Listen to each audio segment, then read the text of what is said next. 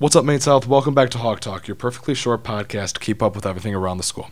I'm Jimmy Johnston, and today I'm here with my co-host, Dr. Collins, joined by guest HRO Officer Carlos Panizo. So this is the first episode. We're back. We're back in back. it. Back in it. Yeah, sorry. It's been my fault that there's been a hiatus. No, it's all. Everyone loves the comeback, though. Everyone. That's right. The comebacks are always better than the fall. So it's good to be back. Same system as last year. You'll get some news from Dr. Collins and an interview from me. So, Dr. Collins, the floor is yours.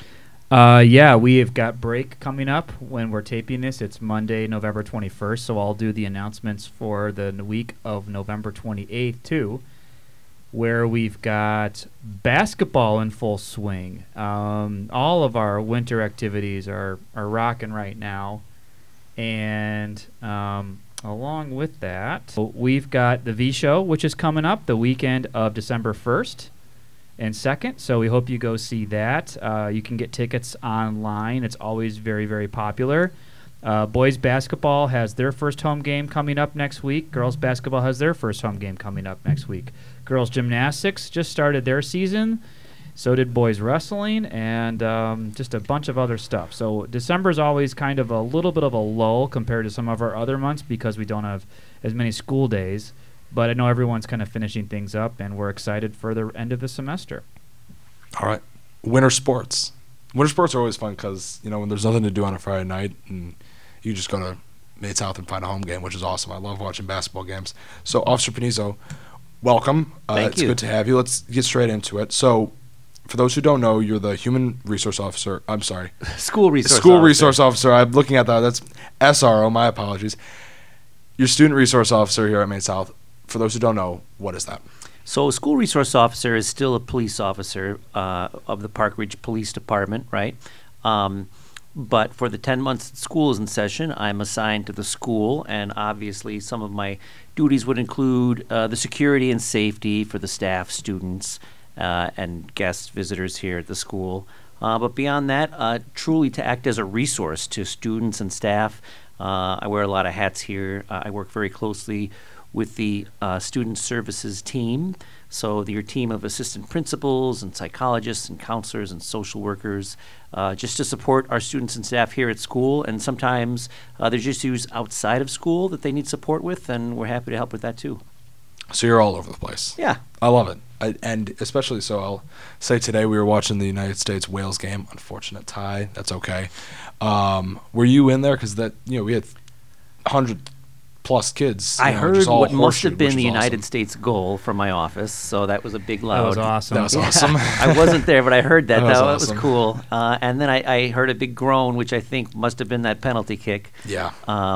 So right before I went out to direct some traffic at the end of the day, another one of the hats I wear, Right. I was watching that they were going into 9 minutes of injury time, and I Right. was hoping that they would pull it out as I went out, but I came in and found out we got the tie.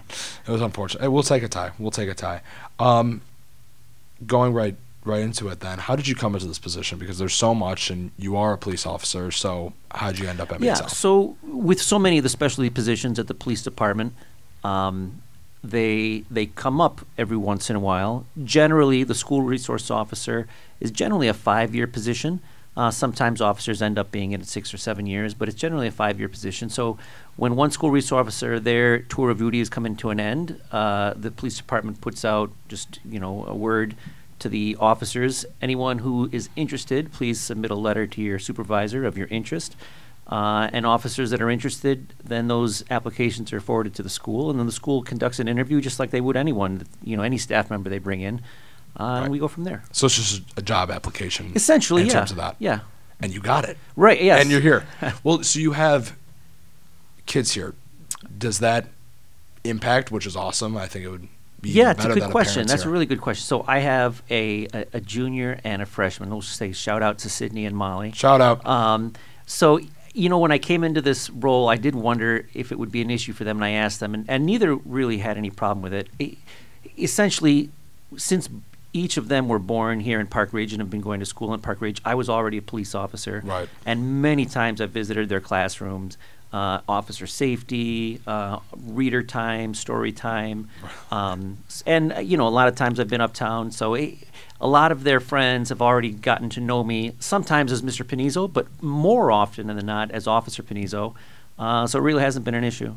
Well, I love that, and I would feel awesome if, like, I knew, oh, my dad's protecting the school. That'd be awesome. Like, we like to keep it short here, so it's a 3-question interview. Last question being, it's the same as last year. If there was one movie that you could drop yourself into as a character, what would it be? And I always ask why. Yeah, I'm going to go with, I'm going to say my favorite movie is Aliens. That's not the one I want to drop into, though. Okay. That is my favorite movie. That would be tough. I definitely remember another movie from 1986. It was Ferris Bueller's Day Off. And Classic. I was a 16-year-old kid when that movie came out. I was the summer of my junior year, going into my senior year. And, of course, I wasn't the smart aleck he was, but he was living the life here and touring Chicago just like I would have loved to. So if I can go back and be a 16-year-old kid again and be one of his buddies on his adventure, I would love that. Cameron or... Yes. Yeah. No, I would. No, I'd be Carlos. I'd You'd still be want Cameron okay, yeah. and Sloan and Ferris. I would Yeah. just be the extra buddy tagging along. I would love that. Because you can leave school, but you can't pull off what he did. There's nothing like it. It's a great day. There's nothing like it. All right. Well, thank you for coming, Dr. Collins. We're back. Fingers crossed we'll be back every week, keeping you updated with what's happening at school, getting interviews from our teachers, students, and staff. It's great. Make sure to stay tuned. This has been Hawk Talk. We'll see you next time.